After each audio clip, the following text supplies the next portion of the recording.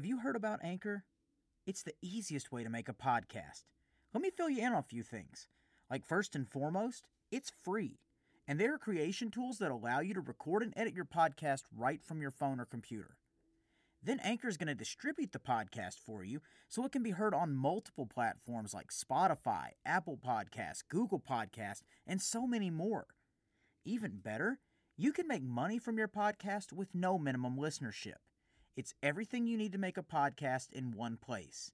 And it's so easy, even somebody like me can do it. Now download the free Anchor app or go to anchor.fm to get started.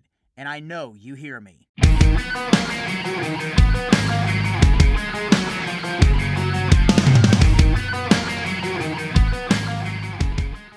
Hey, this is Elise Bowman, the voice of Pan from Dragon Ball GT, host of Anime Adventures on YouTube and voiceover coach from EliseCoaches.com. You've heard me advertise on this podcast for a while now, and I know you hear me now when I tell you you're listening to the I Know You Hear Me podcast with Flynn Hendricks. Howdy, folks. This is Willard Wingnut, and I'm sure we've all heard the same expression. A woman works from sun till sun, but a voiceover works from noon till 1. And I thought, hey, I want to be one of them. So I decided to get some lessons in voice acting. And of course, what I did was looked up the best voiceover coach I could possibly find, which was Elise Bowman. So basically, this is what I sounded like 6 months ago. But today, I sound like this. I begin every sentence with, in a world. In a world where there were a million mediocre voiceover coaches, where they were like lukewarm roller dogs at 7-Eleven, there was one that stood out head and shoulders above the rest. The one and only Elise Bowman. And she can coach you too. Go to EliseCoaches.com. That's ELISE coaches.com. And you can become a voiceover too. Now back to my regular voice. That's right. She's like magic, so check her out. And if you have half as much fun as she does, well, she'll have twice as much fun as you.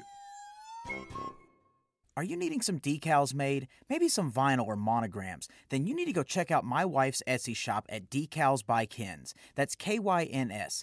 Go over to etsy.com/shop/decals by Kins and you can check that in the show notes as well and see what she's done for other people and see what she can do for you. And I'm speaking from experience here. All of my water bottles, my protein bottles, they all have something that she's printed and put on there, and those things last. So if you need something like that for a gift, for your family, for your kids, or even for yourself, go check out what she can do for you. And as a special treat for my listeners, if you use the promo code Flynn, that's FLYNN, she's even going to get you 10% off your order. Now you can't beat that, so go check it out and see what she can do for you. And I know you hear me.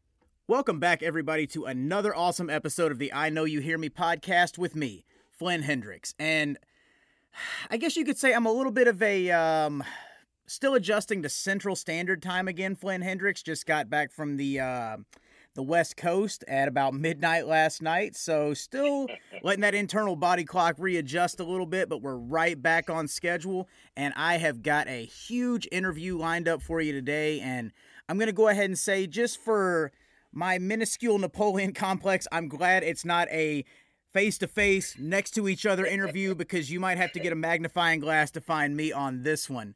But you already hear my guest back there. He knows what's going on. But guys, in all seriousness, I hope this podcast finds you in a great place. I hope you're in a good spot.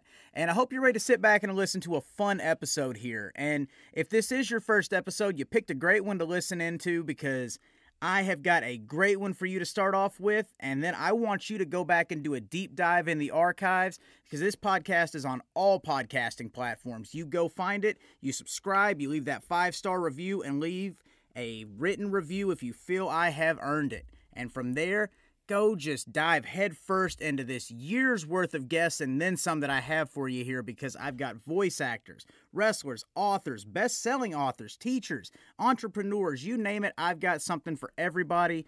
So give it a listen, spread that word of mouth, And then check the show notes for some merch as well, because I have got merch available that helps support this podcast. And as a fun little thing too, guys, if you want to make your choice of a donation to the Peter Mayhew Foundation or the Nashville Humane Society, a portion of every sale will go to benefit one of those charities of your choosing. So everybody wins. And then if you get the merch and you send a shout out on social media, I will shout you out, I will tag you, and I will shout you out on the podcast. So that sounds like a win-win in my book. Guys, I have got a huge guest lined up for you today. This guy has had his voice in multiple anime franchises. He's done a lot of on-screen work. You've heard him in Dragon Ball Z Kai. You've heard him in Dragon Ball Super. You've heard him in Fairy Tail, One Piece, Borderlands 3. You've also heard him in My Hero Academia. This year, he's been in Sheer Pandemic. You've seen him on screen in The Starter Marriage. This guy has a stacked resume under his acting credentials, and it is my pleasure to have on the show Ray Hurd. Ray, how are you, man? Pretty good. I can't complain. Thank you for having me. Absolutely. I'm excited to be here. Dude, I'm glad to have you here, and like I said, I appreciate you dealing with my jet lag self getting into this. So thanks for being on and being so willing to do it. Oh yeah, most definitely. I forget. You don't think about what all you do until you hear it rattled off like that. Sometimes. Exactly. So yeah, it's a funny thing to have that happen. Of course, and I always want to make sure that I do it justice too. But man, with that diverse acting background and such a stacked resume, take me right back to the beginning. What started your love of acting for you, and what was it like, getting into this world?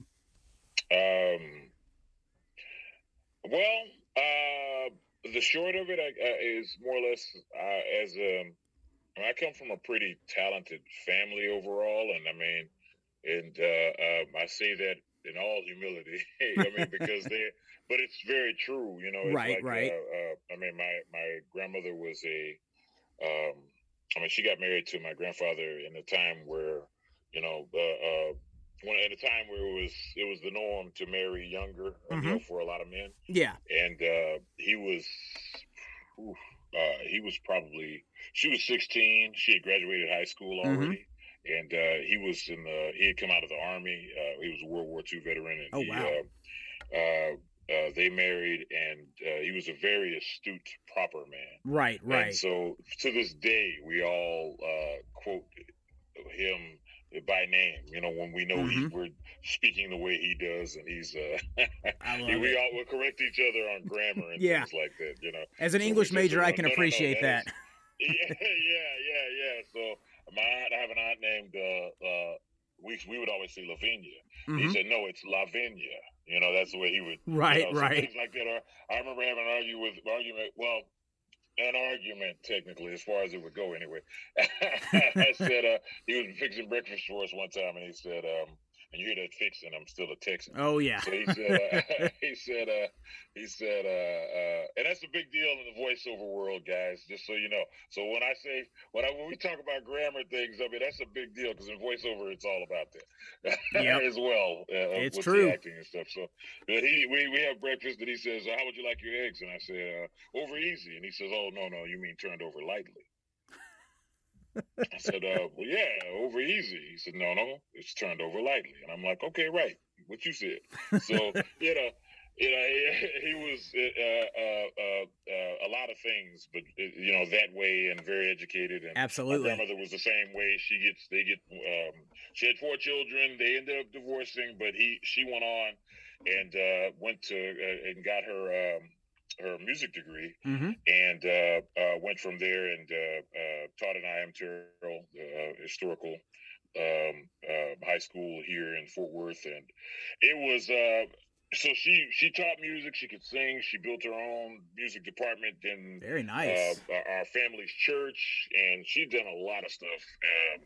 And so, of course, that meant everyone had to go to college, and this was coming out of the 60s, where education is still big, but this is the era that promoted that to what it is now. And so anyway, all my uncles and aunts and they're all college educated, and everybody's a student in something. So it's that just put the pressure on. Of course. What I'm saying? Yeah. So and then here I come with this Laffy Taffy desire to want to be an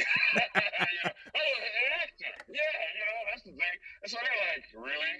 So, you know, that put a lot of pressure on. But my overall love for it came from, I mean, with that story, there were a lot of talents that came from that. You know, I was able to sing as a young man, and I was an artist at one point. Very nice. And I was a pretty serious artist. I mean, my intention was either to go and work for Marvel Comics. That was like the goal. This is before the MCU. And right. What it is. Yeah, this is back when it was still on page and paper, buddy. Mm-hmm. So, it was one of those things, or play sports, you know, and it was a lot of things I knew how to do, but yeah, I always had the acting bug, you know. I always had the desire to do it, and didn't even. And we had a pretty good theater department in my high school, and I just never went and did it. Hudson, Mr. Hudson was the name of the teacher, which eventually he helped me. Which is so funny because I never went to his class, but he knew who I was. Right. And I'm a Dunbar High School graduate, and it's funny because I never get that. I never talk about that in my interviews, really. But we're, historical Dunbar High School. We had the winningest basketball team in the state for years under Coach Hughes. Robert Hughes is his name, and they've been trying to make a movie about him. They made a couple of documentaries, but they've been trying to make a movie about him for the longest. Yeah. Wow. And so he was there when I was there. He says he's old as dirt, and he's not really lying because he's like everybody's grandfather. like my parents' age, you know, and they're all in, you know, 60s plus, you know.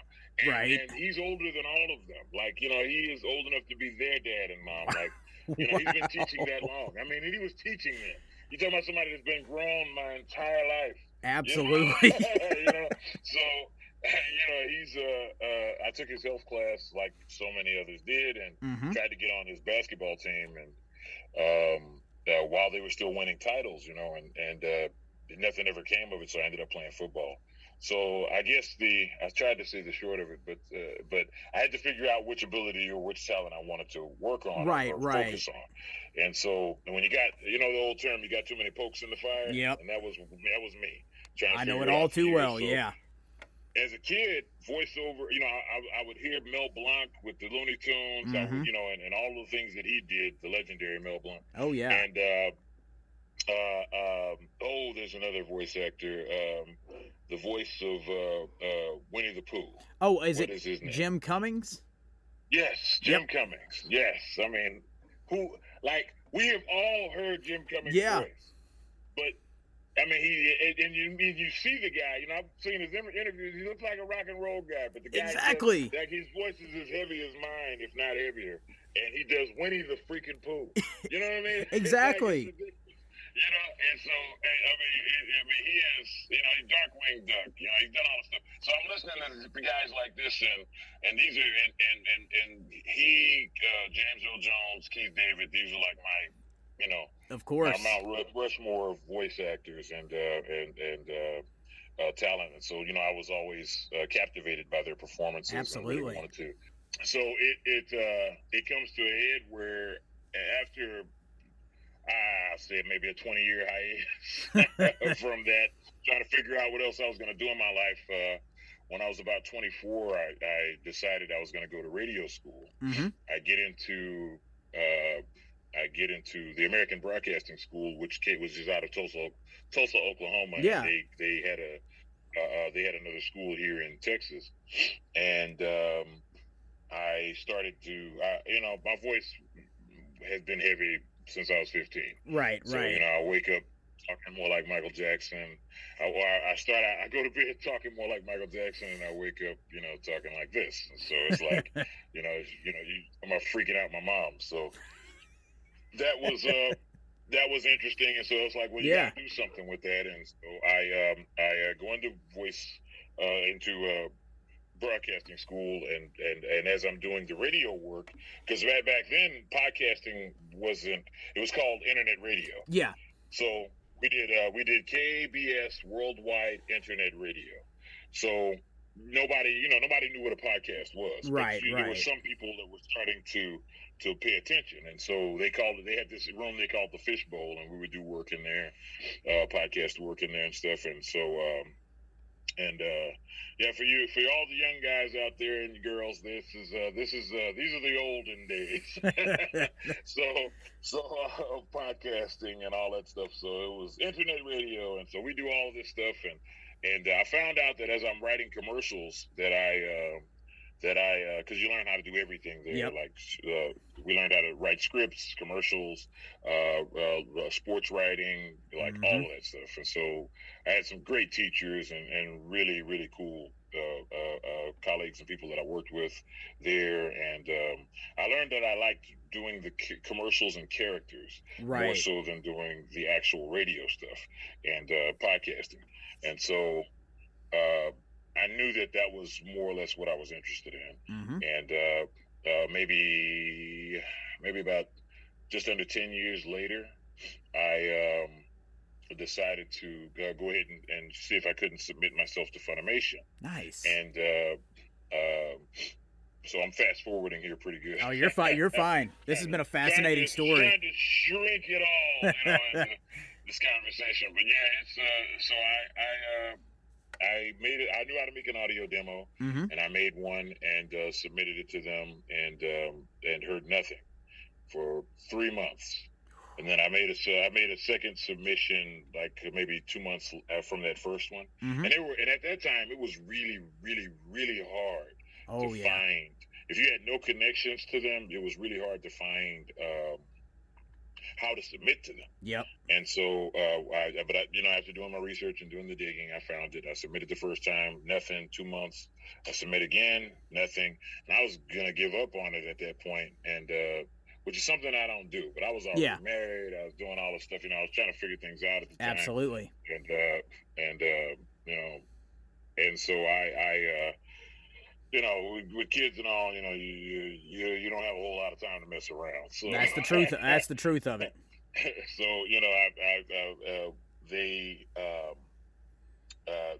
finally they contacted me and told me they liked my demo. They liked me to come in and audition for a few roles. Now they already knew what they wanted me to do, but I didn't find that out until later. So I go in and I auditioned for Fairy Tale, and they had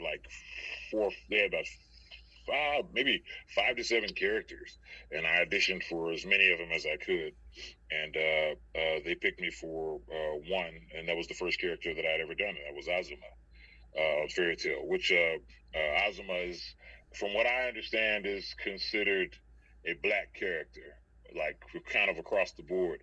But I looked at him and I was like, well, he's definitely a character of color, because I didn't know, for sure, right, what he was, and I don't think they ever really specified. But he's a brown character, so I was like, oh, okay, so that's cool, And so I put my best. I asked about the other characters, and they were like, oh, no, we like you for this one. Let's just focus on this one. So I did my best after looking at him and kind of analyzing and thinking, what could I do with him? I put my best Kevin Conroy impersonation on the voice of Batman. And solid choice. And, and that's how that went. So, yeah, very long answer to probably a very short question. No, I loved it. We broke new ground as far as some things that you don't normally typically cover in interviews. So strike one for me. That's awesome. But the entire story was fascinating too. But there's so many things that I want to ask. I'll narrow it down to 2 off of that. But when you have so many irons in the fire and you feel that your passion is leading towards acting, and this is something that I've definitely dealt with as I've gotten more involved in voice acting and everything, especially when you're not fulfilling that desire that you have to be an actor. Did you notice yourself getting stressed out, getting depressed, even though you were pursuing your artistic endeavors and everything else, football even? Did you feel yourself just not feeling fulfilled during all that, or did you even realize that was going on? Well, you don't, you're living. Yeah, exactly. So you're not really thinking about it. Now when in hindsight, when I look back on it, I can't say that that I was going through a form of depression or anything that way. You know, I wasn't really going that way. Yeah. There were some things that were depressing. I mean, because Right, you're trying right. to, you know, you're grasping for whatever you can, you know, and it feels like you're grasping for straws and you're trying to figure out which way is up and what you're going to do. And there were a lot of things that happened to me during that time that boy, I tell you, I mean, I'm very appreciative of the experiences. Absolutely. I mean, you know, people say, I have a lot of respect for the people that are like, you know, I wouldn't change any of it. Because there's some things I probably would like to change, you know. Oh, for sure. Like, I'd still be pretty good. Right. But yeah, it was. I mean, you know, it's when I look back on it, if anything, it makes me more grateful for what I have now, and of course things turned out. But I wasn't. It was a tough time trying to, at some point or another, around that time, I was trying to get into voice acting, which was interesting because I was really aiming for on-camera work. That was the aim. Like, voice acting was not the aim. I mean, even though I'd gone to radio school, I just realized at that point what I liked doing more of, and I was like, and the point of it then was to get into radio. Absolutely. And so they, other things happened in life, and I just wasn't able to focus on it like I wanted to. Right. And so but I did. So my mindset was, I got to get, to start taking acting courses, and because I was thinking of it in the traditional sense. I mean, which is the way you should approach acting. Very true. Even voice acting, you should approach it that way. And I tell people that when people ask for advice and for getting into voiceover and whatnot, I'm like, no, you need to take some acting courses because it's voice acting. I mean, you hear the term voice over, which is what we're doing, but we're also acting, which is the biggest part of it. And if you don't know how to act, you're not going to be a very successful voice actor. Very true. Because you don't always feel like what you're having to express when you're getting into, when you're doing the commercial, or especially if it's a really you have to be excited character. Exactly. Like, for example, Top in Dragon Ball Super is probably the most excited character that I've played. I mean, which is a stark contrast from Admiral Kizaru. Admiral Kizaru is this really calm, cool, laid-back character. He's not a care in the world. You can't kill me, but I can destroy you. He's that guy. But Top is way up there. He's like, So if I got to still bring that life. Bring exactly. Despite how I may be feeling at the time. Yeah. But I have so much fun doing it, it's like whatever. So I guess to summarize your question, it was a tough time trying to figure out what to do. Absolutely. But it has and I did a lot of jobs, man. Like I worked a lot of different types of jobs, but it all helps me in my voiceover business because at some point or another, those skills translate. Many of those skills translate. I did a lot of sales work. I did a lot of different types of work in general. That just it all translates because you wear a lot of hats when you're the salesperson, when you're the the marketer. Very true. Very true. Team. When you're the audio engineer, you're the you do everything. So all of those hats, wearing those hats really, really helped me out in my business. So absolutely. I guess I do fall into the cliche. I wouldn't change anything in that regard. So it led me to where I am. So absolutely.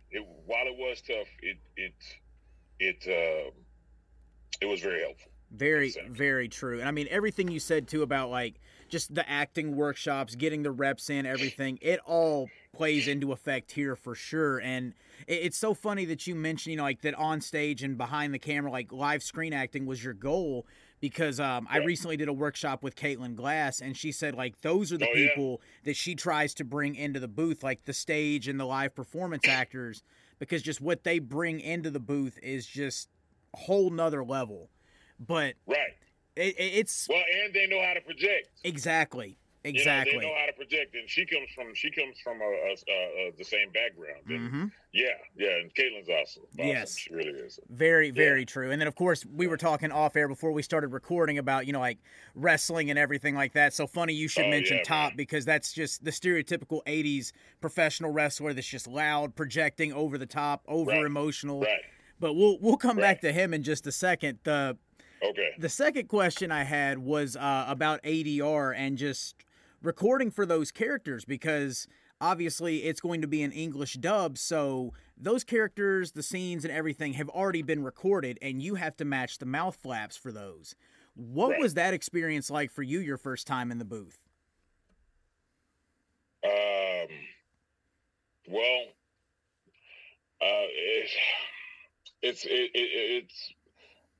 It's all new, like anything. So you just more or less. I mean, I'm big on taking direction. Of course. When I don't know something, I learned a long time ago, it's best not to go in. And I used to be a really cocky person by nature. Right. I could have been a wrestler at some point, man. Oh, yeah. Gimmicks down and everything. Right. And so we used to play all of that as kids anyway. But just not quite extreme, like the extreme backyard stuff we saw. Oh, thank God. Thank God. Yeah, I like living. So exactly. Living and walking. Yeah, right. And so it was they walk you through it. I mean, Funimation, who's now Crunchyroll, they really took good care of me. I want to say, I think Tyler Walker was the first person. Yes, I love Tyler at Funimation, which was really cool. And I believe it was him with Fairy Tail, and then it progressed on. I started working with Joel McDonald and quite a few other. Early on, it was mainly those two, though. Yeah. And they were with all the Fairy Tail work. They really, there was that, and then it was One Piece is what it was. It was because my first character was Azuma, and then which was interesting because they were big bads, like they were major characters. And then from Azuma, Admiral Kizaru, and it was they just took good care of me overall. They really took good care of me, and they made sure I understood. This is how this works. This is what the breakdown is. They're very explanatory on the roles and how the story goes and what this world is like. So they build it. Now it's very fast paced, so you have to pick it up really quickly because you walk into the booth, and like now, I'm so used to it. I walk in, I don't even think about how hard it really is. Yeah. Because it's like driving, and this is what I mean. We drive every day, and if you go back to when you first started driving. When you first started to learn how to drive, like, it was really hard. You had all these things you had to focus on. Yep. But you don't consider, like, what you're really doing when you're driving. Like, you're driving for you and the other person, or the other 50 people around you, and you're checking your mirrors, you're looking out. You have to have spatial awareness, depth perception. All of this is going on at the same time. Yep. Well, that's what it's like in a lot of ways. When you walk in, you say your hellos and whatnot, and the main thing I wanted to be was like a sponge. I wanted to absorb all of the information because I knew if I'm going to be good at this, I got to learn as much as I can. And the first thing was trying to get past the learning curve of the lingo. Because, with every business and, you being a wrestling guy, there's a lot of lingo in that business that you have to get accustomed to know what people mean when they're talking. Otherwise, it's like listening to a whole nother language. Yeah. Come again? Like they'll say 10 or 12 things, and you're like, I don't even have all I know is they're talking about this subject, Yeah. Like they're talking about this, but I don't know what any of that means. And so, and they helped me understand everything and what that meant and then I would ask questions. I'd be like, hey, forgive me for asking, but and they're like, oh no, it's okay. So what is this? Or what does that mean? And then they tell me. And so they were very helpful. So but when I got past the nervousness of having to get ready to do the part and actually act it out, because one thing when you're doing it in front of, you're acting out characters in front of family. But oh yeah. it's a whole other thing when you're doing it in front of, the real people. It's like, now you're getting paid for this. Now it's serious. The mic is hot. Everything is ready to go. And, and it's so funny because people in general, even if you ever go to those acting workshops and stuff, people talk one way, and then you get them in front of a mic, and then they'll talk totally different. Yeah. And we just kind of inherently do that because we have this thing in our mind about what we're doing, or what we have to do. And it's like, it's like you're acting, but you're not acting. You're not supposed to be trying to act. It's like, hello, I am here. I am Ray Hurd doing this. It's like, that's what people start to do. Instead of, hello, I'm Ray Hurd. How are you? What's going on, man? Me and Chris are here. We're doing this. It's not like that. That's what it's really supposed to be. And so and here I am going long. No, dude, you are fine, but you're spot on. But it is an experience where they do a lot to get you comfortable. And I'm still sweating while I'm standing there, but I'm trying of course. I don't want them to think I'm not a professional, So it's right. like, even though it's my first gig, I don't want them to think of it that way, even though they may know that. It's like I have zero resume history here, But my thinking, and this is a little bit of a tangent, but my thinking going into it was the reason why I even submitted to Funimation is because I said, well, I wanted to get a jump start on my career. And if I could get credits behind my name from a reputable business, that would give me a jump start. Absolutely. You know what I mean? Versus what it would be if I did a lot of free work or a lot of low end stuff or for sure, film type stuff. I wanted to get some credits behind my name, which is what a friend of mine at the time, he's a wrestler. He was a local circuit wrestler by the name of Blade. He went by the name of Blade. Okay. And he's still, he dressed like Blade. Nice. Blade. He looked like Wesley Snipes, and he'd come in dressed as the character, and he was really cool. I always called him the Daywalker. I still do. So, he was big, and that is his name. Like, that's his legal name. And so he's a cool guy, man. And he was helping me get a demo together. Nice. For on camera work, so I could start submitting to agencies and stuff. Right. And I'm submitting to agencies with no knowledge of the fact. Well, I with knowing that I hadn't done anything significant. Yeah. First, but I'm like, I gotta get an agent. So So I tried to. I guess I was cutting corners, but I was doing it in such a way where it's still legit, and I just need to get some credits behind my name. Yeah. So he told me after watching Fairy Tale, I showed him. I said, "Hey man, I just did this with Tyler Walker and Funimation and all."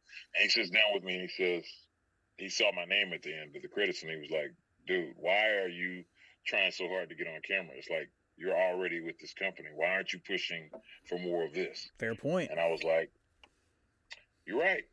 And so, that was when I focused more on voiceover than on camera stuff. And as time went on, the on-camera work just started to come in. Absolutely. And I started to get more offers because I made myself available for that too. Yeah. But all the pressing was primarily for voice work, and it opened up other doors for me, which was a huge blessing. And that was it was a lot of fun. Oh, I bet. And hopefully I answered your question in there. Oh, yeah, you definitely did. And then one thing, too, it kind of harkens back to, the many irons in the fire that you referenced earlier. With the doors open to voiceover and everything that came from Funimation and now Crunchyroll, and then the on-camera work starts coming in, too, did you have a problem balancing both? Was it easy to schedule and work around, like the requirements for each? What was that like? Well, at the time, it was easier because I had a whole lot fewer clients. At that point, I was doing voice work with studio houses, and it wasn't like I hadn't launched my own at-home voiceover business, my own personal studio, I should say, in that way yet. So I took the whole. When I branched out, I started working with Funimation in 2013, and I started to do all of these searches for voice acting so I could get a broader spectrum of how it works. And so I went to the College of YouTube, and because it was definitely a university in itself. Oh yeah. And I was just scanning the internet for whatever information I could find on voiceover, because I'm like, this is great with the dubbing and all. But back then, and I don't know if they still do it this way. I'm not quite really 100% sure. But Funimation had a policy where you only did one, maybe, and it's reaching, maybe 2 characters a year. And wow. For every voice actor that they had working with them, and for the most part, and that was kind of the norm. Mm-hmm. And I don't think it was it wasn't a written policy. It was just more or less kind of the way they operated. Yeah. And I broke all of the boundaries my first year. I did 4 characters. Wow. And I remember 2 of which were major characters, obviously the Azuma and Admiral Kizaru, and then I don't remember off the cuff the other two characters, but I'd done 4 that year. So I got a call the following year about going into the spring or summer of that year. Yeah. And they were like, "Hey, man," from behind the voice actors, the website, and they contacted me and they were like, "Hey, how does it feel to be, to have broken this record?" And I'm like, "What do you mean?" And it's like, you just won an award for Breakthrough Voice Actor of 2014. Wow. And I'm like, really? Cause so they were like, wow. you like Funimation never does this. And that's when they, it was explained to me how they operate in that way. And they were like, you did 4 characters. And I love Chris Sabat. He's my, of course. That's my dude. Okay. All right. Anybody say something bad about Chris, you got to answer to me. And I would not say anything bad about Chris. But I like to dig at him a little bit from time to time. Of course. I beat him that year. And that's saying something. So yeah, I beat him. Man. He was up for it, and it was he was up for it in the listing, and there was a few other people. It was a lot of other people. And I was like, you don't know when that stuff happens. Yeah. It's not like I was there when they put the nominations in, You just find out afterwards. And the same thing happened to me when I did My Hero Academia the first time. I got a call from a reporter, and they were like, how does it feel to be a part of the greatest, the biggest anime in the world? And I was like, hold on. And so I started looking through information real quick, like, is it, because you do so much work, you're not able to keep up with everything. Exactly, yeah. So, it was so talk about pokes in the fire, in that regard. Of course. That was a big thing. So after so that year I found a guy online that I started learning. He was the only person that was putting free voiceover content online, and in terms of how to. Yeah. And Bill DeWeese is his name. And you're like, man, you're talking about top tier, cool, awesome person. Mm-hmm. That, like his book, he literally wrote the book on 6-figure voiceover success, and wow. That's when I started really making pretty good money in this business. That's when I was able to make money on my own apart from a studio. Absolutely. Going to a studio house, and so that was huge for me. I would say so, yeah. So I spent that whole year studying. Like, I didn't do anything else. I just studied that material. Like, I didn't do any other work and all that. I mean, other than the work I was already doing. Of course, I wasn't doing anything on my own necessarily. It was just whatever came out of Funimation and, whatever other things I could scrape together. I was like, I just dedicated myself to studying everything voiceover from him. And then after that, I got his book. He was giving out free samples of his book at the time. And I did that, and that's when I started. I launched my own business in 2015, apart from the other studio houses. Because by that time, I'd already started doing work with Chris Sabat's studio, and that was cool. Oh, that was really cool too. Yeah, and that's those years. That's Okratron, correct? Yes. Okratron, okay. Yep. I'm right there with you. Then I'm right there with you. So, have you ever been there and seen the studio? I haven't been there in person. I just get the auditions. That's about as far as it goes. But I'm kind of like removed from everything up here in Tennessee. But man, I would, I would love to be down in that area because that's kind of like the hotbed for all of it. Yeah. When I found out Funimation was here, I was like, oh, you're right.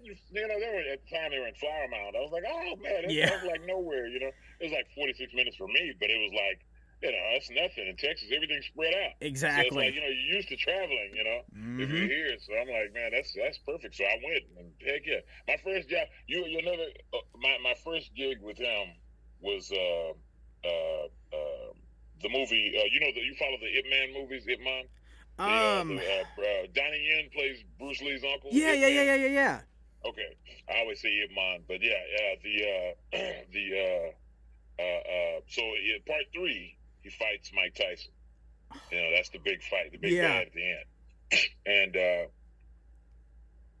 Okatron puts out an audition for a Mike Tyson sound-alike, and so they, I decided to go ahead and audition, and next thing you know, probably a couple of weeks later, they hit me up and they told me, "Hey, we'd like you to come in, and play Mike Tyson." And I was like, "Really?" So I come in and and I started asking questions. I'm like, "So what? So how many other people are auditioned for this?" I was like, "Oh, it was probably 275, 300 people that auditioned for this part, and we really liked your audition, and we decided to go ahead and bring you in on it." And I was like, "Oh man!" And I was thinking, I thought my impersonation was really bad, actually, but and then my voice. We're our own worst critics. But I was like doing the best I could to try to lighten it and make it work. Right. At that time, I hadn't quite learned how to do that yet, and so so when you watch it on Netflix, the Cantonese. The problem was the audio for it was so bad when it came in from the Cantonese version. That's the real Mike Tyson's voice in the Cantonese version. It's still on Netflix now, but the Cantonese version was so bad audio wise. They needed Okatron was elected, or somehow they got the contract to fix all the audio on it, and so they did all the auditions for the other characters and stuff. And so when you hear it in English, it's my voice you're hearing. Nice. But if you if you look for the credits at the end, I was waiting to see the credits at the end, and it was so many different dubbing houses that had done it in other languages that it never gets to Okatron.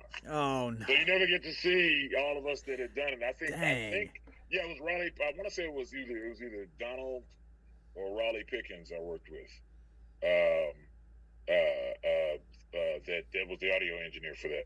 Which is, it's so nice having an audio engineer. Man. Oh yeah. Oh yeah. But yeah. So anyway, that was a little off from what. No, that's amazing to hear. That was really cool. That kind of actually leads me to another question too, especially now with things being remote. And back in the day, I didn't realize that like these actors were just individually in a booth, sometimes wouldn't even see their fellow co-actors and wouldn't even meet them till like a decade or so later, or meet them at a convention. Yeah, you just see these videos of like what goes on at Fox where they have group reads or they're all in a studio together. So I used to assume that was I would assume that was across the board. But what was it like for you when you finally get to meet some of these actors that you've had multiple credits with or multiple episodes with? Do you what is that like for you when you finally meet the person behind that character's voice that you've been working with for so long? Excuse me. Well, it's a joy, man. I mean, it's a lot of fun. Like when I went to the Command Con, for example, I had never met any of the only person that I had met before was two people there that I knew previously, and that was Rico Fajardo. And which that's my boy. That's like me and Rico. Rico's a really cool guy. I mean, like I've never called a man a sweet man before until I met Rico. Right. It's like, and I mean, like he's just a sweet guy. He's just a great guy. I mean, like I can't think of anything to say negative about him, like at all. Like he's just cool. Of course, people, yeah. So, he's him and who else was there? Oh, Jeremy Inman. Oh, yeah. Which is funny because I had met Inman, but I never knew that's who that was. Yeah. Because he was working at Funny at the time, and I was like, so I had shaken hands with him and stuff before, and I was like, but I never and his name was like, excuse me, he had like this legendary name in the business. It's like, well, we talked to Inman. They don't even call him Jeremy. They're like, we talked to Inman, and Inman did this and Inman did that. And so I finally told him that when I met him. And that's the nature of the beast. Like That's the hard part for on-camera actors, and you'd be surprised how many on-camera actors want to do voiceover. Yeah. Which nowadays, since the pandemic, has made it really, really easy for a lot of big name. I've never. Everybody looked at Joe Rogan with the podcast, for example, and they're like, he was ahead of the curve, and he'll tell you like, I was just, messing around with my people, man. Yeah, just talking to my friends. Yeah, and he just wanted to do something that, because he made all that Fear Factor money. Yep, he didn't have to do anything else. So he's like, man, I just wanted to shoot the breeze. That's it. Got to fill my time now. Right. And now you see all these A-listers doing voiceover and doing commercials. Like, I've never before. You've always had actors and sports figures do commercials and stuff and brands, brand promotions and stuff, but you've never seen it like it is now. Matthew McConaughey is the voice of Reliant and Lincoln. Yeah. Both brands are practically his. Like, he is the voice. You know what I'm saying? Dennis Haysbert has been on stage forever, even before it was popular, so I give him a pass on that. Yeah. But, that, and then you've got, there's the Canadian service that, which the Canadians are really getting into voiceover now, like big time over in America. I see more auditions from Canada now than ever before, but they, and just since the con, which is funny because, most of the actors that were in Dragon Ball at the originals were based out of Canadian Canada. Actors. Yeah. And so it's a different beast now. And so they and it's funny because now I'm talking about the business like you didn't ask about meeting people. But it's all the same because they when on-camera actors have to do voiceover, it is like a whole new challenge for them. And I know a lot of different actors on camera that they'll just ask me like, how do you do that? Like, it's because on-camera acting is acting in that sense is reacting. Yep. You're reacting to the other person's emotions and what's on their face and what you see right in front of you. But I didn't really realize that this was hard. And I was like, well, okay, it made me appreciate what I did even more because, of course, like, okay, if this is the hard part, then on camera will be easy. Exactly. That's the way I looked at it because it's like, okay, it's more difficult to have to work on somebody's voice, and I didn't think of it that way. But we never see these people, Yeah. Like I did Dragon Ball Super, and I'm just now meeting many of I met Meredith once, and it was in passing, Android 18. And I'm like, and she remembered me from that day, which is so crazy because I just went her from out like way across the studio, outside the room, and she's over in, kind of hunched over in front of the microphone, looking like she's about to play something on a guitar, and which is funny because she's in a band for real. That's true, yeah. And while she's sitting over there, and I was like, he said, hey, that's Android 18 over there. That's Meredith. And I was like, oh, really? And so I waved at her, and he's like, yeah, she has always been Android 18. I was thinking, wow, which I have a funny, when I met her, I told her, I said, you have been, you're the only woman in history that can say that you've been 18 for 22 years. Yeah. I told her, I said, I'm going to tell everybody that. Yeah. I can't keep that to myself. No, that's gold. That is gold. 22 years. I said, there is no woman in history that can say that. And so it's that's pretty funny. But so anyway, it's just I was just hearing it. It's so funny you asked me that because I was just hearing that same thing. I follow a podcast that I just learned about, and they talk to voice actors, and I can't remember his name, but he was the guy that used to be. He was in Boy Meets World. He was the older brother, and he was the voice of Terry McGinnis in Batman Beyond. What is his name? Yeah, I know. You can probably see him, but Yeah. And I hate that because he's a really cool person. Let's see. From what I've seen, and he's I haven't met him before, but I just became friends with his co-star, who was she was a alum of the Disney, and she was Shia LaBeouf's sister what's the name of that show? Even Steven. Yeah. And she also did another, and recently, I received a friend request from her, so I was like, cool. And I didn't even know who she was, but I saw she worked in the entertainment, and I was like, oh, okay, cool.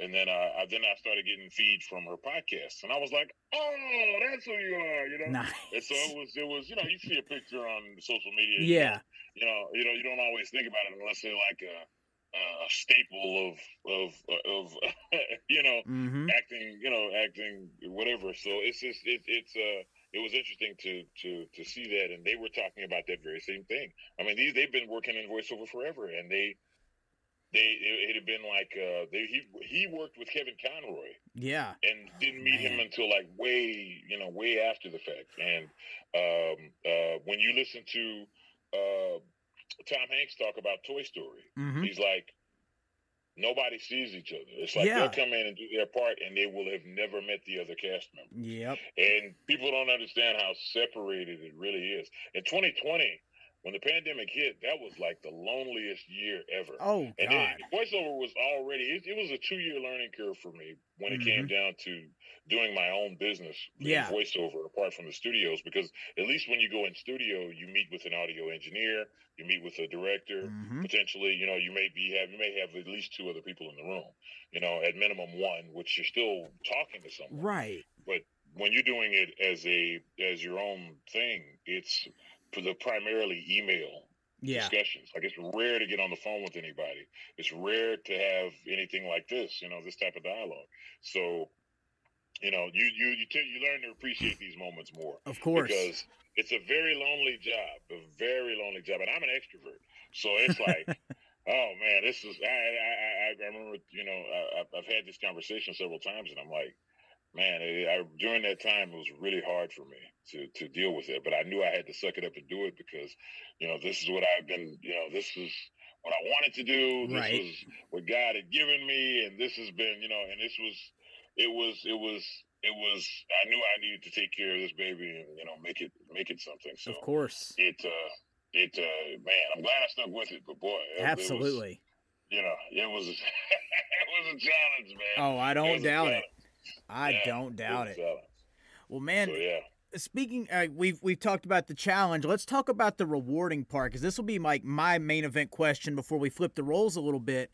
What has been the most rewarding part for you about getting to interact with these fans at cons? Like you mentioned KamehamehaCon, but when you actually get to meet these fans that are like huge followers of the characters you brought life to on the American scene, what is it like having those interactions, especially like when you find out that one of your characters was so, either inspiring or such like a pivotal thing to these people? What's that like for you? Well, it's energizing.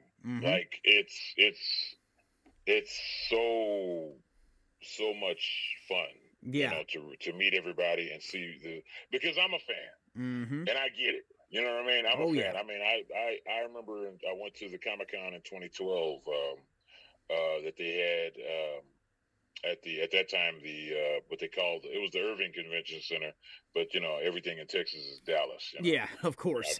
You're not from here, so even though we vehemently disagree if we're from anywhere else, here in the state, but it's and I went and I met Kevin Conroy for the first time, and it took 2 hours to get in the building. The line was that long, and then when I went to his line, it took another 2 hours to see him. And the fans were so. The only thing I can relate that experience to, it was such a surreal experience. I had never experienced anything outside of church that was like that, man. Right. It was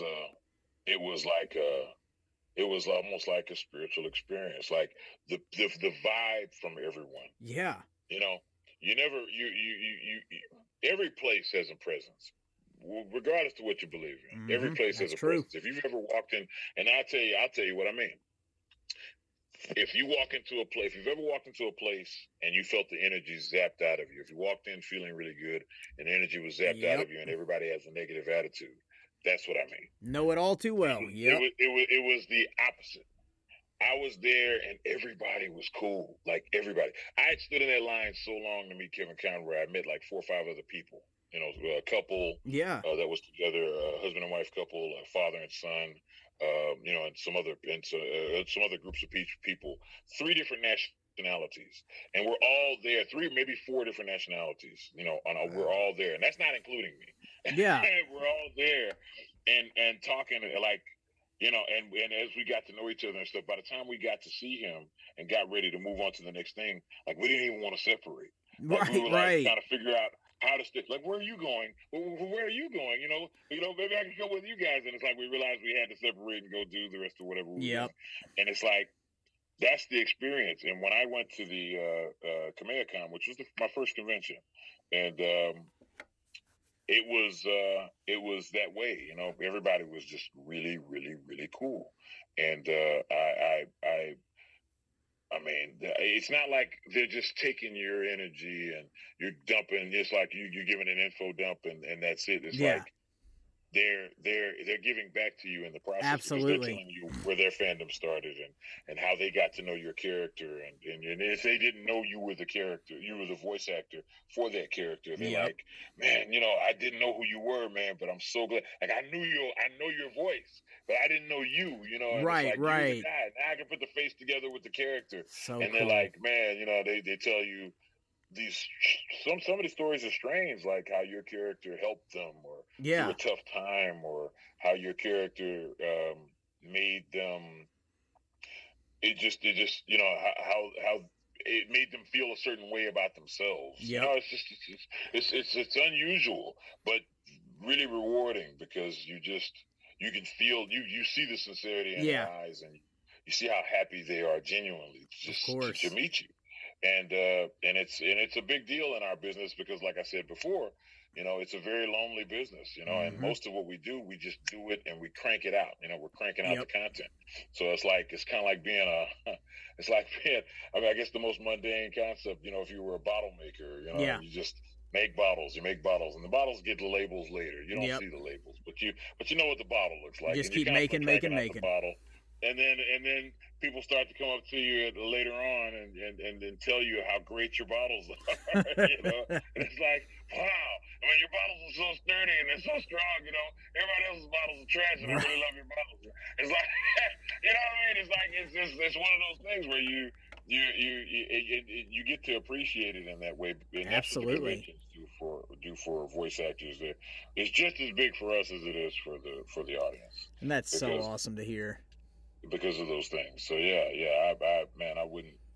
That was an awesome feeling, and being in the Kamehacon, you know, they're a tight-knit family there. Oh yeah, it's what I'm learning, and it was just nice to be a part of it. And I didn't know it was only its 4th year. I thought it was. You'd think it would have been around longer. You know, I'm thinking it's got to be at least 15, 20 years. It makes sense. No, it's just year 4, and I'm like, wow, you know, so I'm looking forward to doing the next one and, you know, doing as many conventions as I can because absolutely just the experience with the fans is just, it's nothing you can compare it to. 100%. Really, you know, really. Oh, it's very, let's just say it's because I just did. It's very difficult to find anything else to compare it to.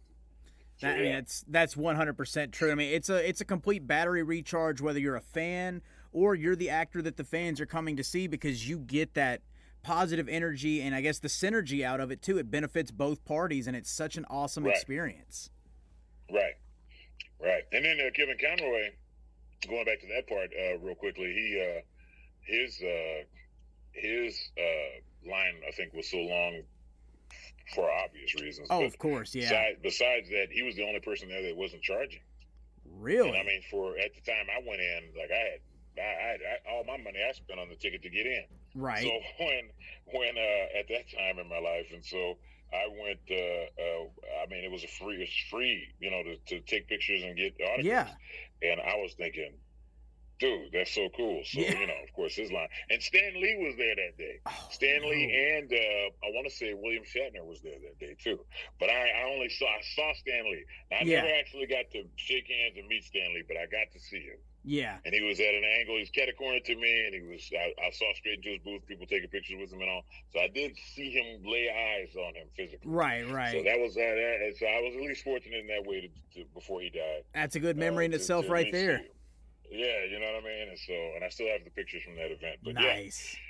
Yeah, that was, that's what it's like for us. So we as voice actors really appreciate the fans. Because, absolutely. You're the reason why we can do this the way we do it. So that's it. You're the reason that, Ray gets to pay his bills and take care of his family doing something that he loves, and you can't beat that. You can't beat it, man. You can't beat it with 2 sticks. So yeah. It's an awesome feeling, and they really love it. They love it as much as you do, and and especially if you're a fan of the franchise. Oh yeah. I've been watching Dragon Ball. I was introduced in 1994 when it hit American shores on it was on KTXA, I think it was at the time, and it was our channel 21. Yeah, and it wasn't with, I don't think it was with, I don't remember which studio. I think they were still Toei at that time. But anyway, it was after Bruce Faulkner and all had done his thing. They had to do it real quickly. Oh, yeah. And they put it out. And so my introduction was the Rock the Dragon version. Yeah, same here. It was James Ian Colette played Goku. Yep. And, that was like, all that was awesome. So I got to meet him, and the original voice for Vegeta, Brian. Yeah. And, man, so, I was like, I played it really cool. Of course. But on the inside, I'm like, you ever saw those commercials where they show the person, you're a grown up and you're drinking out of your straw and you're like, normally looking around, but you're smiling, and then the kid, they show the bottom half of him. It's like a kid climbing up at the playground, climbing the sled ladder. That was me. Oh, man, I feel that. I feel that. So it was, and I got to spend a lot of time with them, talking to them, at least so much as what was afforded. But I just can't trade the experience. No, man. Yeah. And those memories last a lifetime, and that's what matters. Right. And I wanted to make sure I took pictures, so that way I'd have that too. Of course. Because when I sent out my emails, and before the pandemic, I would in my emails to clients, I would always have like a celebrity of the week of the month. And so I put a picture of me and a celebrity together, and now I can do that again because the pandemic, shut all that down. So I think the last celebrity I'd met up until that point was Jason Douglas, who was the voice of Beerus. Oh, nice. And Andy was, in the Walking Dead, character. And, so, I was like, that was the last picture I think I had gotten with a celebrity up until that point. Wow. And so I was like, man, this is so cool to finally get out and do this again. So get the interaction. And that was just in passing. Like a lot of that stuff was they were coming into the Funimation studio or something like that, and I'm like, oh yeah, like that. And it's so crazy because that happened to me the other day, and I'm gonna post this at some point. But I didn't get a picture with him. But I met the voice of Mario.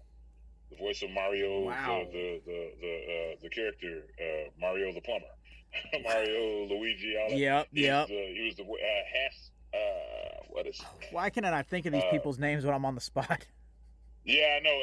And I was just looking it up. I was just talking about it the other day. But he is the voice of Mario, and I didn't even know it. I walked up to him, and he's a tall, big guy. And I'm taller than just about everybody I meet because I'm 6'10". But he was at least 6'5", 6'4", maybe. Let's see. Was it Bob Hoskins? No. That's who played Mario in the movie.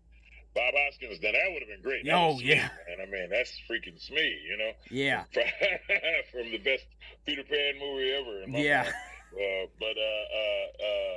And the best Hook. No, his name is, he's got white hair. He's got, but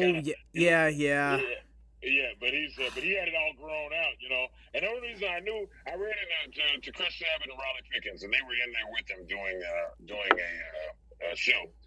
And I was trying to figure out what it was, but they were in there. They were getting ready to do the show, and So I was so happy to see those guys. Like, I walked up to them and gave them a group hug.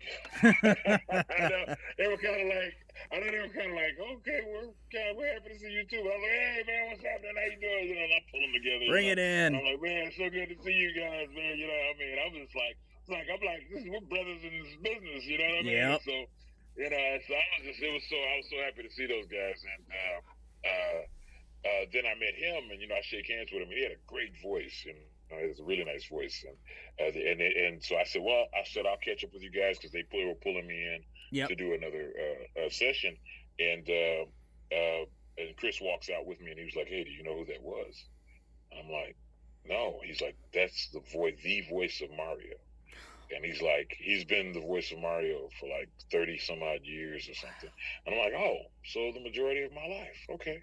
He has been Mario from sounds like the beginning. And so, yeah, he's the official voice. But yeah, if you look him up, I'm going to give you his name. I can't not. Yeah, I know. And I'm sitting here trying to find it myself too. Yeah. Because, if I can write words. Yeah, here it is, the official voice of Mario. It's Charles Martinet. Yep, got him right here. Martinet. Martinet, yep, that's it. Yeah, French. I think he's French, or at least his name is French. But yeah, Charles Martinet. Yeah, big, tall man. He's like Doc Morgan. Doc Morgan is big like that too. And for those who don't know who Doc Morgan is, he's probably the voice. I call him the voice of DFW. Like, he is, which is Dallas Fort Worth. For those that don't know, he's because I know you broadcast now to Tennessee, but Tennessee folks know about Texas. Good. Yeah. But yeah, I used to live in Memphis, by the way. Man, you're like the third voice actor I've talked to in the last month that's like lived in Memphis or was born in Memphis, because it's either been like you, Stephanie Nadolny, or Anna Graves, and it's just like, okay, I've got more Tennessee people. There's more of us than I realized. Yeah. I lived in Cordova. Nice. Right outside of. Yeah. I've wrestled there, so I know it all too well. Oh yeah. I worked at the Wolf Chase Mall out there. It was I was working two jobs, man. I worked for, which is gonna sound weird, but I worked for Sears in the daytime, and I worked for Home Depot at night. Oh man, right out there in Jerry Lawler territory. Yeah, and so the only reason there wasn't a conflict of interest. Well, first of all, I didn't tell them about each other. Secondly, right, of course. I would sell for Sears during the day, and stock for Home Depot at night. Makes sense. So and so it was a challenging time in life. Oh, it was also I don't doubt it. A really good experience. Good experience. I met a lot of really good people, and because I transferred. When I came back to Texas, I transferred with Sears here. But yeah, it was, and that was another thing that helped my career in voiceover, because I learned how to sell. Man. Yeah. I really learned how to sell, like, really well, doing that stuff. And then you learn all this stuff about tools and stuff. Made me a better carpenter and everything. Yep. But yeah, because that vocal booth I told you I was going to build, I built this one, and I'm going to I intend to build that myself. So yeah. Nice. But yeah, it totally threw me off from, we were talking about Mario, yeah. But yeah, Tennessee. And my dad, we're from Texas, but my dad lived in Tennessee for over 20 years. Wow, okay. Like, he just moved back to Texas maybe about 5 years ago. He got out right at the perfect time then. Man. He got out at the perfect time? Yeah. Oh, LA, it's turning into LA Junior over here, so good Lord. Really? Yeah. Wow. Interstates, construction, everything has changed from what it was. Like, I know things change as you grow up, but man, It's just like 2-lane Broadway to 4 lanes downtown, all these construction sites popping up. Like, the Batman building's not the tallest building in the skyline anymore. It's just absolutely a different animal now. Are you out of Nashville? Yep, born and raised. Okay, so you're out of Nashville. Okay, yes, sir. Okay, so yeah. Well, see, that's where he lives. He lives in Nashville. Okay. And while I was and even during the time I was in Memphis, so he was nowhere. He can come down and see me. And so yeah. And I always tell people Memphis is a strange town. I've been trying to, since I've been married, I've been trying to get my family to go down to in Memphis in May, which is like nice. That's the jumping time, part of time. Yeah. I got stranded before I ever lived there. I got stranded there for a week once, and it was during a bad snowstorm that had come through right around the time I got there. Yeah. So I was stuck there for a week, and I had to learn how to get around in a stick shift car, and I didn't know how to drive stick shift. Oh, and people down here can't even drive in the snow in an automatic. So good on you on that one. Because that's the only way I was gonna eat and stuff. It was so crazy. You're talking a crazy time in life, and I have to tell you this story. Yeah, absolutely. I went to the local Wendy's, and so I was learning how to drive stick shift on the ice. Yeah, talking about crazy, right? Yeah. And so, and it was in a little, what was it? A little, Kia? Was it no, Caliber? Oh God. Was that, who made that? Was that Chevy? Yeah. Chevy Caliber, yeah. I think? Yeah. It had the nice ground effects on it. It was a trip. It was my cousin's car. So anyway, but I was as tall as I am now. You know. Yeah. And I'm bigger now than I was then. But I think that's the only thing that helped me. I was so slim. But I'm trying to, I wear big shoes, man. So I'm trying to press these two pedals, you know what I'm saying, to do both. And it's like this, my feet are rubbing each other. It was terrible. Oh, so man. I go to the local Wendy's, and I'm like, I tell the guy, I said, the guy at the register, I said, hey, I'd like sure, me and my buddy are there, and I'm like, hey, I'd like a Texas double cheeseburger. And they said, oh, sure. So he goes and looks, and he's like, sir, I can't find find it. Is there anything else you like? I said, no, I'd like a Texas double cheeseburger. Small French fry, they said another, whatever, right? And he's like, okay, hold on. So he goes and calls a colleague. They come over, and they start looking at it, and they're like, Texas double cheeseburger. And I'm like, okay, well, I can't find it. So they called another person over. So now there's three people behind the same computer trying to find it. And I'm getting a little frustrated, but I'm thinking, okay, well, I'm a pretty patient person. So I was like, okay, cool, And before you know it, they've got the whole team of Wendy's workers, because it was practically empty because we're in a snowstorm. Right. And so, so they're standing behind the counter, and then the manager comes over, and they're all looking at the computer trying to help me, because I'm looking. Apparently the look on my face was serious enough to I knew what I'm talking about. Yeah. You guys got to figure this out. And so they're looking, and they're like, sir, we've all looked, and none of us can find the burger you're talking about. And I looked at my friend, and I'm looking around. I'm like, man, I said, I'm asking for something I buy from Wendy's all the time. I said, it's a Texas double cheeseburger. It's not like we're not. And I turned around, I looked outside, and I realized where I was.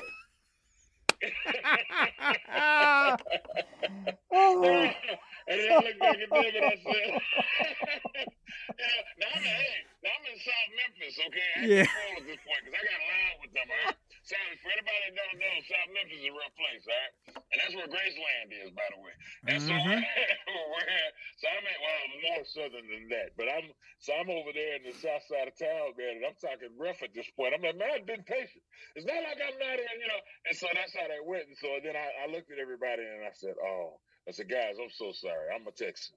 And I'm stranded here, and I'm in Tennessee asking for a Texas double cheeseburger. And it's like, biggest rivals ever concerning barbecue and food in general. It's true. And here I am asking for something from Texas. And so you got it right away. So you had the right reaction.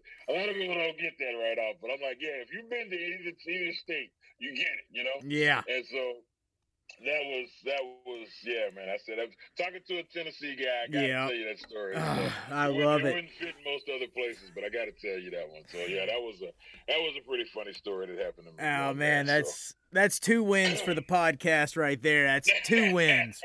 And man, true story. I think we can make it a triple right here, because we're about to change the script a little bit, flip the roles, and I'm going to give you the keys to this car. Thankfully, it's not a stick shift. There's no ice, so you're in control. We're safe. No snowstorm.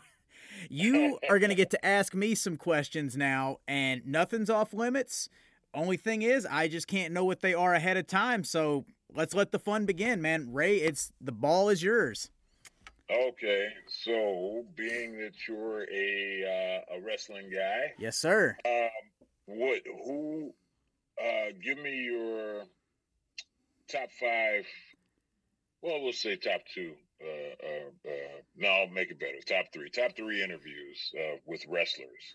Oh, okay. What were your top 3 wrestling interviews? Man, okay. So name-wise, I'm gonna say Dan Severn, just because UFC Hall of Famer, former NWA World Heavyweight Champion, former WWF Superstar is one.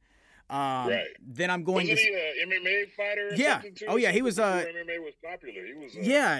He's the only guy that's ever done this. Like, he held the UFC heavyweight title, the NWA World's heavyweight title, and I believe it was the UFC like Grand Slam championship. He held all of those on WWF television, which is just unheard of. Wow. So yeah, wow. he's a. I remember him coming out of that. He came out of that. World martial arts type stuff, and he was a bad boy. I mean, he was the real thing. Yeah, and he's still out making the rounds right now. Like teaching classes and making appearances, and he's still in tremendous shape. So he's still going. Wow. And then awesome. I guess my second one would be a guy that I actually reconnected with before we interviewed.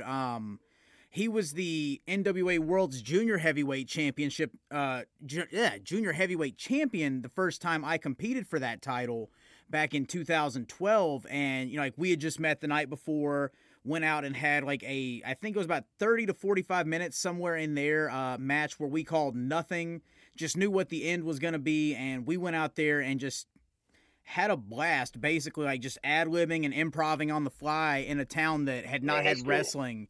And his name is Kevin Frazier. He was known by the modern-day hero Kevin Douglas back in the day when he actually wrestled. And then that sounds familiar. I want to say I know. Yeah, he's from Texas, so he made a big loop around the circuit down there. And then my third one, I'm gonna say, just because I've known this guy since the day I started wrestling, we've ridden the roads together. We were a tag team at one point, and we actually worked in the corporate world together at one point before I left that job. But it's going to be my friend Jermaine, but on the show, his name was Seven, because that's his wrestling name. He's got that brand trademarked, and as we're recording, we're actually both going to be appearing at Nashville Comic-Con this weekend. But just that's nice. Getting a chance to have him tell his story, because a lot of people see him as just, on the indies around here. He's a big guy. He's 6'3", 6'4", and most of these guys are small compared to him, but he doesn't do a lot of talking. He doesn't do a lot of anything other than character work, but getting a chance to have him on there and actually open up and tell his story was really fun, and he actually told a few things I didn't know either, so it was really cool to give him that platform to do that too. Yeah, that's nice. Okay, so that's pretty good. I didn't expect Dan Severn to be there. I didn't expect him to agree to it either, but he came through. Yeah. That's pretty good. Where is he based now? You may have said it, but I didn't. He's based out of Minnesota, but the funny part was he was actually driving cross country. He had to go to Arizona, and then he was going up to the Arnold Classic, and he said, "Do you want to just call me while I'm on my road trip, and we'll do the interview there?" And it's like, sure. Right. Whatever keeps you awake. That's so let's make it happen. Yeah, for real. Yeah. Okay. Well, that's cool, man. That's really cool. Have you, or did you get? Because you look like a young guy. So I'm gonna ask you. Did you ever get the opportunity? Well, I say this because I'm considered an old head in some of this stuff now. I'm becoming the old man in the room. It's nothing like walking. This happened to my brother and not me, but it's nothing like walking into a store asking about. He walks into the store and asks about a new iPod. His iPod prepared, and they're like, everybody in the store looks at him like, iPod, dude, we're streaming. Like, what ancient history? What is that? What ancient history book did you walk out of a museum? And so they treated it like it was an artifact. But so okay. Did you ever get to meet any of the Von Erichs? Man, I have not. I know that, Kevin is still around, and I know that his sons are wrestling, but unfortunately, I've never got a chance to meet any of them because I was fascinated by World Class, and the guy that originally trained me, Tony Falk, was involved with World Class too. He wrestled there, he reffed there, and I think he actually reffed Steve Austin's first match down there too. Yeah, Tony Falk, I remember him. I remember that. Yep. Yeah. Yeah.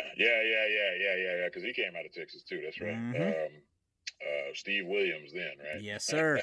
Stunning Steve.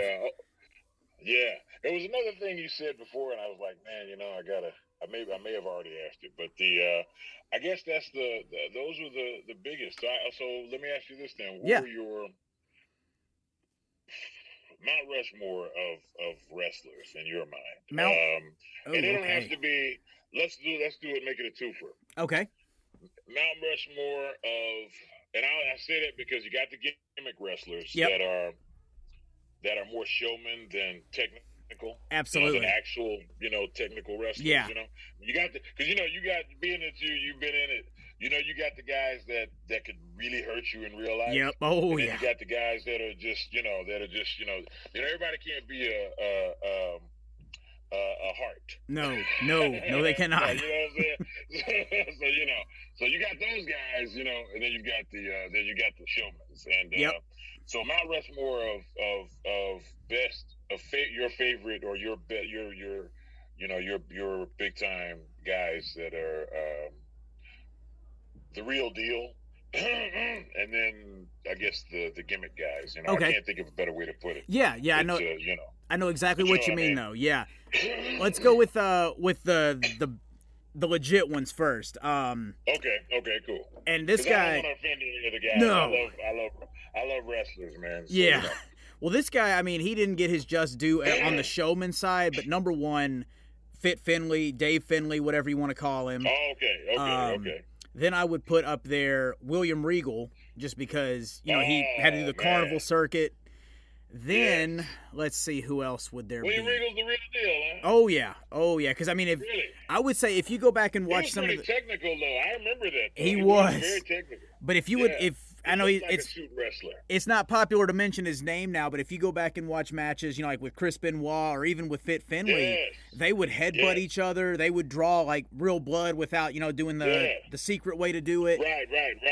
Oh man, it was intense. Like you would know they were hitting each other because you would hear it. And then let's see too. Oddly enough, I'd forgotten about him, man. Yeah. You brought him up. Yeah.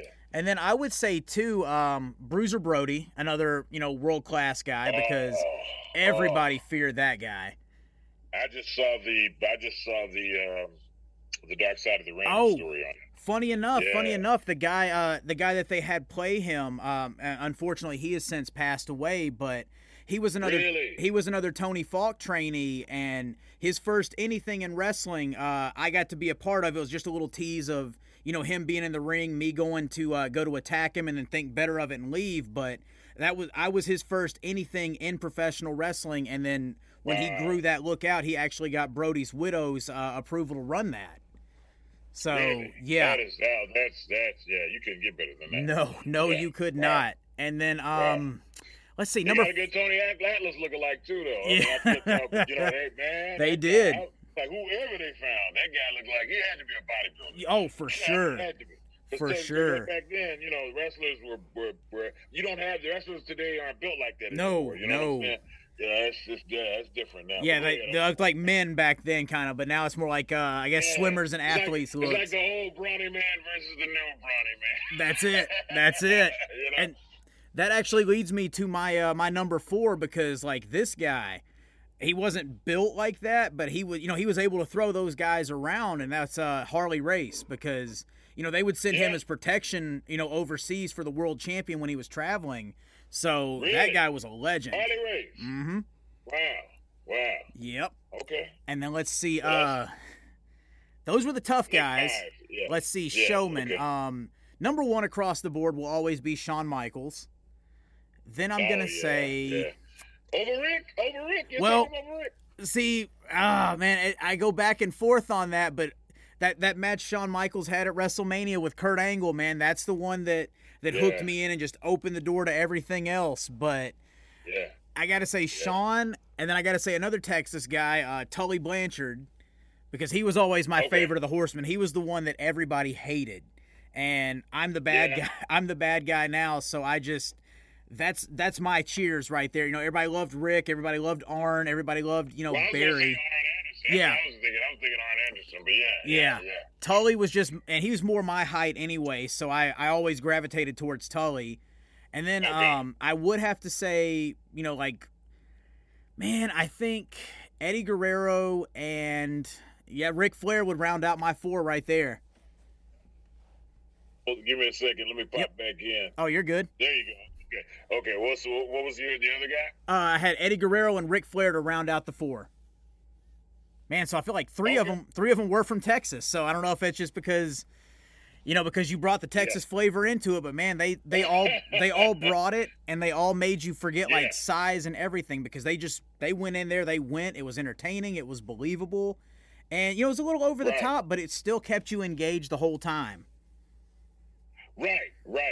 You know what's so funny, because you mentioned Sean, because I was just watching on Instagram. I don't know who does it, but it's like a sports. They do these sports clips from any type of sport, and they'll pop them up. And I don't know if it's sports jokes or something like that it's called or whatever. Right. But I follow them, and they'll pop up different sporting events. And they had one talking about how Shawn Michaels is he's like the GOAT. You know what I mean? In terms of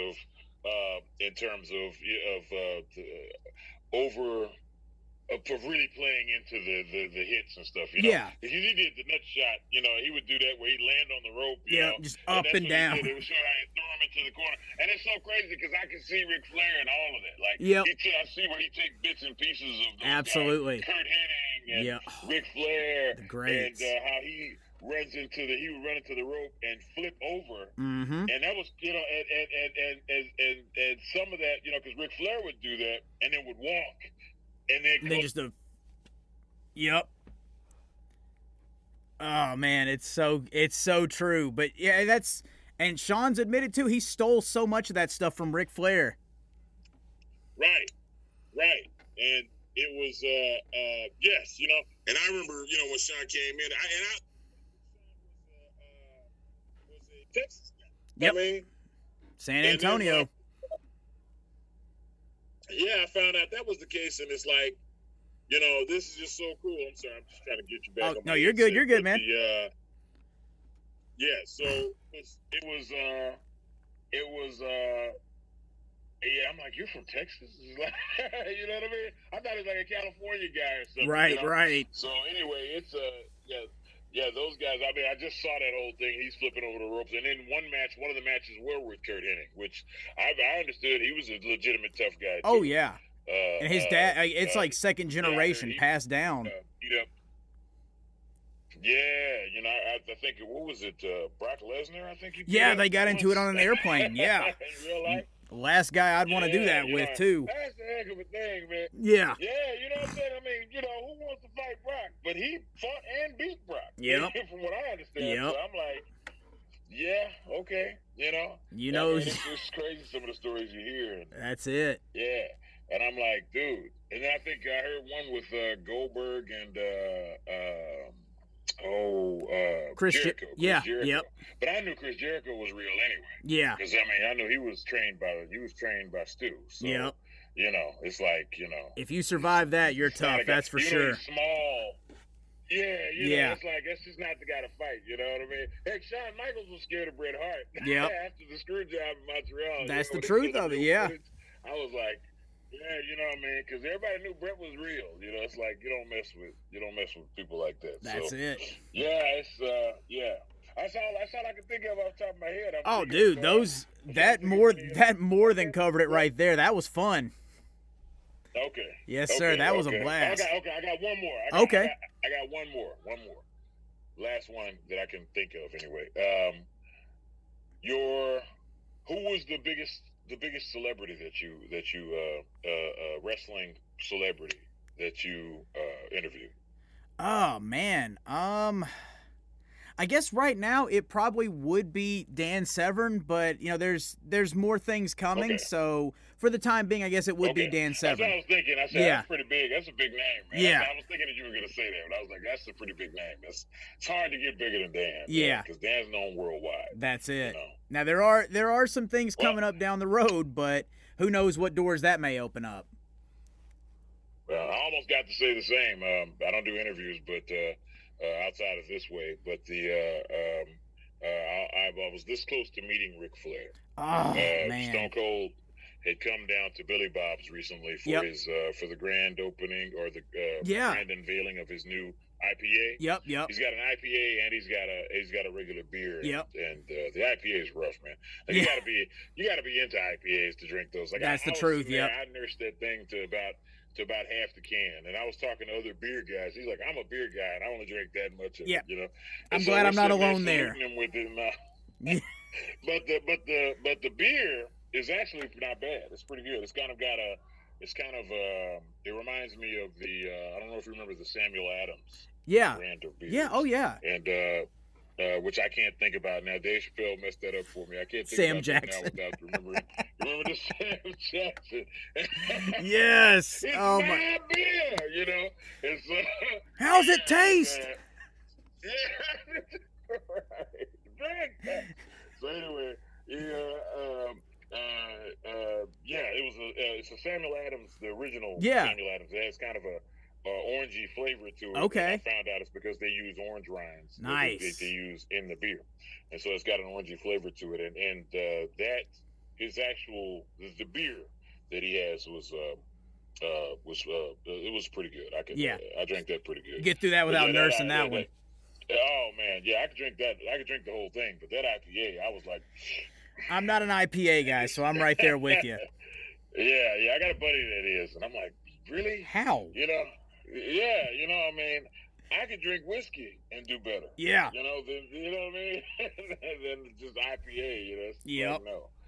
So anyway, yeah, that's but that was, you know, but my brother did get to he saw him, and he was standing right next to him. He was dancing. He came there to support Steve, I believe, and he was standing. Ric Flair was behind him dancing with a woman that he had met there, and everybody. By the time I got there, everybody's still wooing. You know, they're woo. You know, as I'm passing through. Of course. You know, because he had just passed through and went outside, and so we were trying to bump into him. Oh, but he right. got a video of him in reverse. You know, where you see his head and Ric Flair dancing right behind him. And so that's the closest I got to meeting. It's a legendary way to do it, though. Yeah.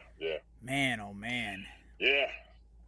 Dude, I can't believe. Anything else for me, man? What's up? Not that I can think of. I'm just still trying to figure out where the last hour and a half went, because it feels like we just got started. But I mean, like, it's been story time the entire time, and it's just been a fascinating roller coaster ride. Hearing your story, and then just, well, thank you. You know, hearing that you're still a fan at the end of the day. That's the coolest part of it, because you still love what you do. You still love giving back to the fans out there too, and you love what they bring to you. And it's so cool to hear, man.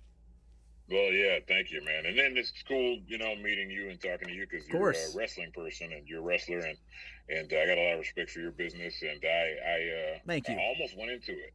Almost became a wrestler. You would fit the part. Well, I appreciate it.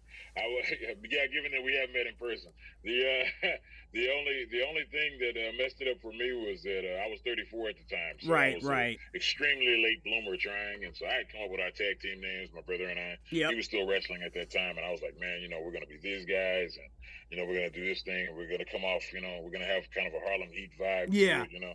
And so I was like I was going for Dudley Boy / Harlem Heat. You know? I love it. And so we get, you know, he takes me out to a wrestling camp out in Azle, and I get out there and spent the day with those guys. Man, by the time I walked away, I remember saying, I said, "This is a man's sport." And I mean that is a man's sport. You know what I mean? It like that. Yeah. You know? And I'm like, this is, you know, you got to be serious. You know, you got to be tough to do this. And I, you know, and my days of, you know, I played football, you know, and almost professionally. And I was like, you know, my days of taking that kind of collision, I was like, yeah, that's over. Yep. Smart move. You know? Yeah, you know, it's just it's a different type of collision sport. Oh yeah. But it's just the assault on your body. You know, that's what spring training is about in that's football. It. You know, getting used to hitting again. You know, and getting used to taking that car wreck of a collision, and I just wasn't up for it anymore. Yeah. Man. But I remember limping out of there when I left, and it's not like we did any techniques, you know, in that way. It's like all we did was a lot of what we did was I spent most of my time doing the whole where they pull it's like, where you fall. The flat back bump. Yep. Right. And so they were like, hey, whatever you do, so make sure you keep that apple under your chin. Yep. So, tuck your chin like you're holding the apple and fall back. So this is all basic stuff, And so I was determined to do it because I'm not a quitter, So I'm like, I'm going to do this until I get it right. Right. So I kept doing it. And one of those times I forgot the apple was in my chin. Oh. So, yeah, I almost knocked myself out. Yeah. And oh, so, yeah. I went for it. I was, bam. And I said, oh, and my head just do.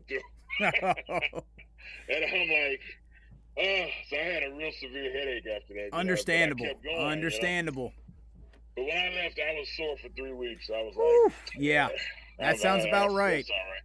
I told him, I said, oh, this is not dream deferred or deterred. This is dream extinguished. That's it. We will not be doing this. My body says no more. Yeah, man, it's too much too long. That's why I commend guys like T.O., Tom Brady, and they can get out there and still do. Of course, they've been doing it. They never stopped. Yeah, they got that callus built up. Right, you know what I'm saying? So, me, I was, at that point, I was more than 10 years out. I was 14 years out from doing any of that. So, oh, man, my body had more than settled into, no, we're not doing this anymore. That's it. So, yeah, it knows. Yeah, so, yeah, man, it's, you're right. The time has flown by. I didn't even realize. Some of the calls are coming through. I'm like, oh, yeah. Oh. I got to get with them.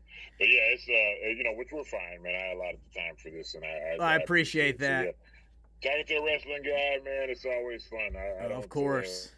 I don't get to meet many other wrestlers, which was crazy because I was. I know you were at some point. We're going to try to get to some of the stuff I've done, but one of the things, and I got to talk about this because we're on a wrestling program. Let's go. Suplex duplex. Yes. This is coming through again. My brother tried to get me, but it's all good. Get back with you. Yeah, you can hear me. Okay. Yep. Yes. Yeah. So I didn't know if that was one of them that you were going to pull from. Yes. But I met Chaz Taylor on that. Nice. Doing that, he worked with me on that. Matter of fact, he's one of the faces of that program, and that was on the Cartoon Network. And I guess it didn't really go far. They did quite a few episodes that they did for that series run, but it was the craziest thing one of the craziest things I've ever been a part of. I went down to Austin to film that, and they found this old abandoned house, I guess, and they had us in a house next to it. We were in a house next to it doing all the prep for the show in the house that was actually a part of the show, and I played a CPS agent. And which is, I was like, oh man, really? That's who I am. So, but imagine the whole world, everyone is a wrestler. Oh but God! All the professions that we have now, but you're a wrestler doing it. So you look like a wrestler. Now, so my scene, I'm thinking, and at that time, I'm trying to get video footage together for my demo reel. Yeah. And they said, okay, cool. They said, so I'm thinking this is going to be great, I get my face in the shot, all this stuff. And so they said, yeah, okay. So when it was time for me to do my scene, now they put me in a sweater and a sweater with a business tie on and all. Oh, no. So here's how they did it. They took a button-down shirt. Yeah. That would normally be long sleeve. They cut the collar off all the way around, and they tucked it under the sweater and buttoned it up at the top, the top 3 buttons, and put a tie on it. So I got a tie on it up under the sweater, and this is hot. This is like July, I bet. Okay, in Austin, and I'm there, and so then they cut the sleeves off the sweater, so I'm looking like it's ripped out of it, And so then so I'm trying to hit as many push-ups as I can, and I had just picked up a lot of weight then. So I was thinking, oh man, this is going to look really bad. These guys, a lot of these guys are built up, in shape. And so I'm there with Chaz Taylor. I can't remember everybody else's name, but one of them was a guy, he was wrestled in PCW under the name Shadow. Yeah. I think he's a part of TNA now. Okay. I think he's with TNA now. But he was like their Shawn Michaels. Nice. because my wife was used to her niece was one of the knockout girls. Okay. And yeah, so it's crazy how we all. I know it all just blends together. So connected, Yeah. And my brother used to wrestle for them too, and so he knew Shadow also. And he does a pretty good Macho Man impersonation too, which is because that was my dude. Yeah. Saw the decal in your booth. Yeah. Yeah, you saw that? Yes. I was like this, Yeah. It was Slim Jim, yeah. So, yeah, I do a better Hulk Hogan, but I love the Macho Man. So well, now I know what has to happen when we finally meet in person. Yeah. That's cool. You can do Macho. Yeah. I love Macho Man. Everything about it, that was just the perfect character. Yes. Right? And so, but everybody told me I reminded them of Hulk Hogan, and I'm like, really? And so, and then I go into the character, and they were like, I get a standing ovation. I'm like, really? That's it. I never thought of it that way. I thought I'd do the other ones better. But anyway, so they cut the sleeves off. They oil up my arms, man. Oh. Baby oil and stuff, and then they spray water on me, so you got to look like you're ready to wrestle. Right. They had Chaz and all the guys stand there, and Randy, one of the other guys, Randy, I can't remember his last name. He has I believe an African last name, but it starts with an A. I can't remember his last name, but he's a heavy voice actor also. And we're friends on Facebook, and nice. He's a really cool guy too. But he was one of the wrestlers. He kind of had this Junkyard Dog vibe going. Oh, cool. And he had a big afro, and he had these overalls. It was crazy. So I'm there, and they told me, okay, cool. I'm already 6'10". I'm standing over all the guys. They asked me to stand on they put an apple box under me and said, okay, this is what you're going to stand on. So what I did was I did my best Hulk Hogan impersonation. And I'm standing on this apple box. I'm already taller than everybody there. Uh-oh. But then as I'm standing there on the apple box, I'm like, so how are you going to get me in the shot? That's what I'm asking. Oh, no, we're not going to see your face at all. We're just going to get you from the chest down. There goes my demo reel footage. Oh, man. And I went ahead and got the footage anyway. They told me, they said, well, you can't see your face at all. Right. Like, how are you going to use this? I said, yeah, well, I'll take it anyway, So anyway, it was like, at least I could say I was a part of the broadcast. Of course. But yeah, so I follow Chaz to this day on social media. Nice. He puts out a lot of funny stuff. I'm not a part of the mullet club because I'm bald. So, but I'm halfway there. But yeah. But I like the mohawk you put. You said, thank you. I'm going straight mohawk. Exactly. Yeah, I like that. Yeah. If I had to do it over again, that's how I would do it. That's it. Yeah. So anyway, I was a part of that, and so I do this whole spill where I'm like, I gotta take your kids from you, brother, and so I'm doing this whole thing, and and I love it. I had to explain it to him, and so that was my scene. It's like, you gotta get your house in order, man. And so I hand them these papers and stuff, and I take the kids. I love it. And so, but and Jimmy Hart was in it. It was crazy, but nice. I didn't get to meet Jimmy that day. I got to meet just the guys, and it was a lot of fun. But everybody's profession, they were wrestlers also. Yep. So they all look like wrestlers, and they're cops, but busting out of the suits and stuff. Like everybody's a wrestler. It's just it was a crazy show. Oh man, that is great. I said if I don't share any of the on camera stuff I've done, I said I got to share that one. Of course, I think that's a great one to wrap it up on right there, because I know, like I said, I just got like point number 4 right there for whenever. If this KamehaCon live booking comes through, I know the Mega Powers will connect right there. Or if we get on another convention or finally get booked on a project together, it's going to happen one way or another. Oh yeah. We're gonna work on that together. We'll try to make that happen together. That's for sure. For sure. Put the effort in. Well, I can tell right now. I think I've got a tornado of kids going around outside of my booth here. Oh, okay. Yeah. So I think it's. I was wondering what was happening there with the movement. I'm like, what's happening? Yeah, there's a 2-year-old and a 6-year-old running around out there. So I think they might be giving me the wrap it up here. But man, this has been an absolute blast. And like I said, we'll get connected off here again and, make sure that we make this happen. And I'm going to have links to everything you've got going on in the show notes as well. So it's going to be easy for them to keep up with you, get connected with you, and go back and check out your, just everything, man, because like you are all over the place, and I want these people to put the face to the voice. That way they know who's bringing these characters to life. Well, for the most part, you can always follow me on Instagram. I appreciate that because he'll have all. Of course, Christopher will have all the other stuff. I'm Instagram at Ray Hurd, voice_actor. I'm starting up my TikTok. I hadn't quite got the videos together. I'm still, like I said, I'm the old guy now. I'm trying to figure out how to make all that stuff work. Of course, videos.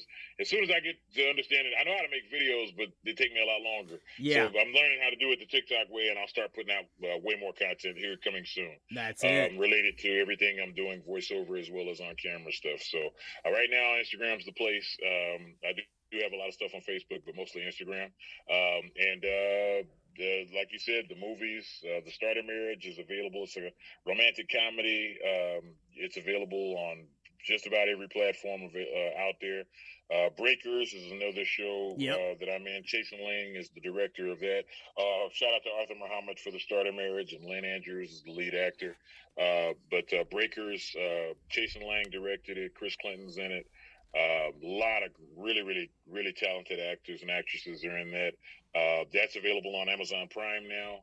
And I don't know where the Sheer Pandemic's available right now. We'll figure that out, and we'll have a link to that too. Yeah. That was really funny.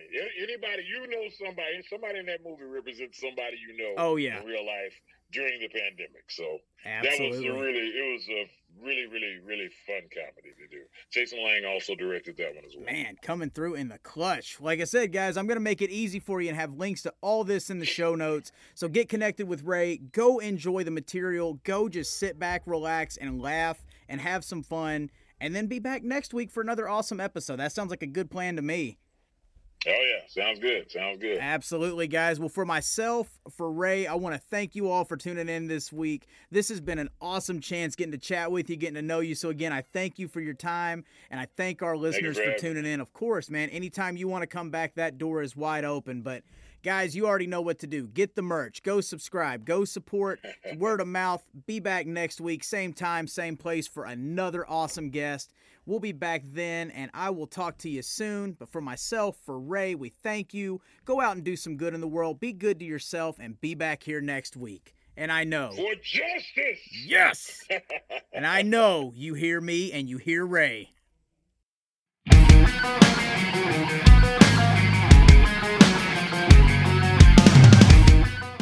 The I Know You Hear Me podcast is a presentation of Flynn Hendricks Enterprises. We thank you for tuning in this week, and we hope you'll check out our sponsors and advertisers. Make sure you check us out next week as we come back at the same time with another awesome episode.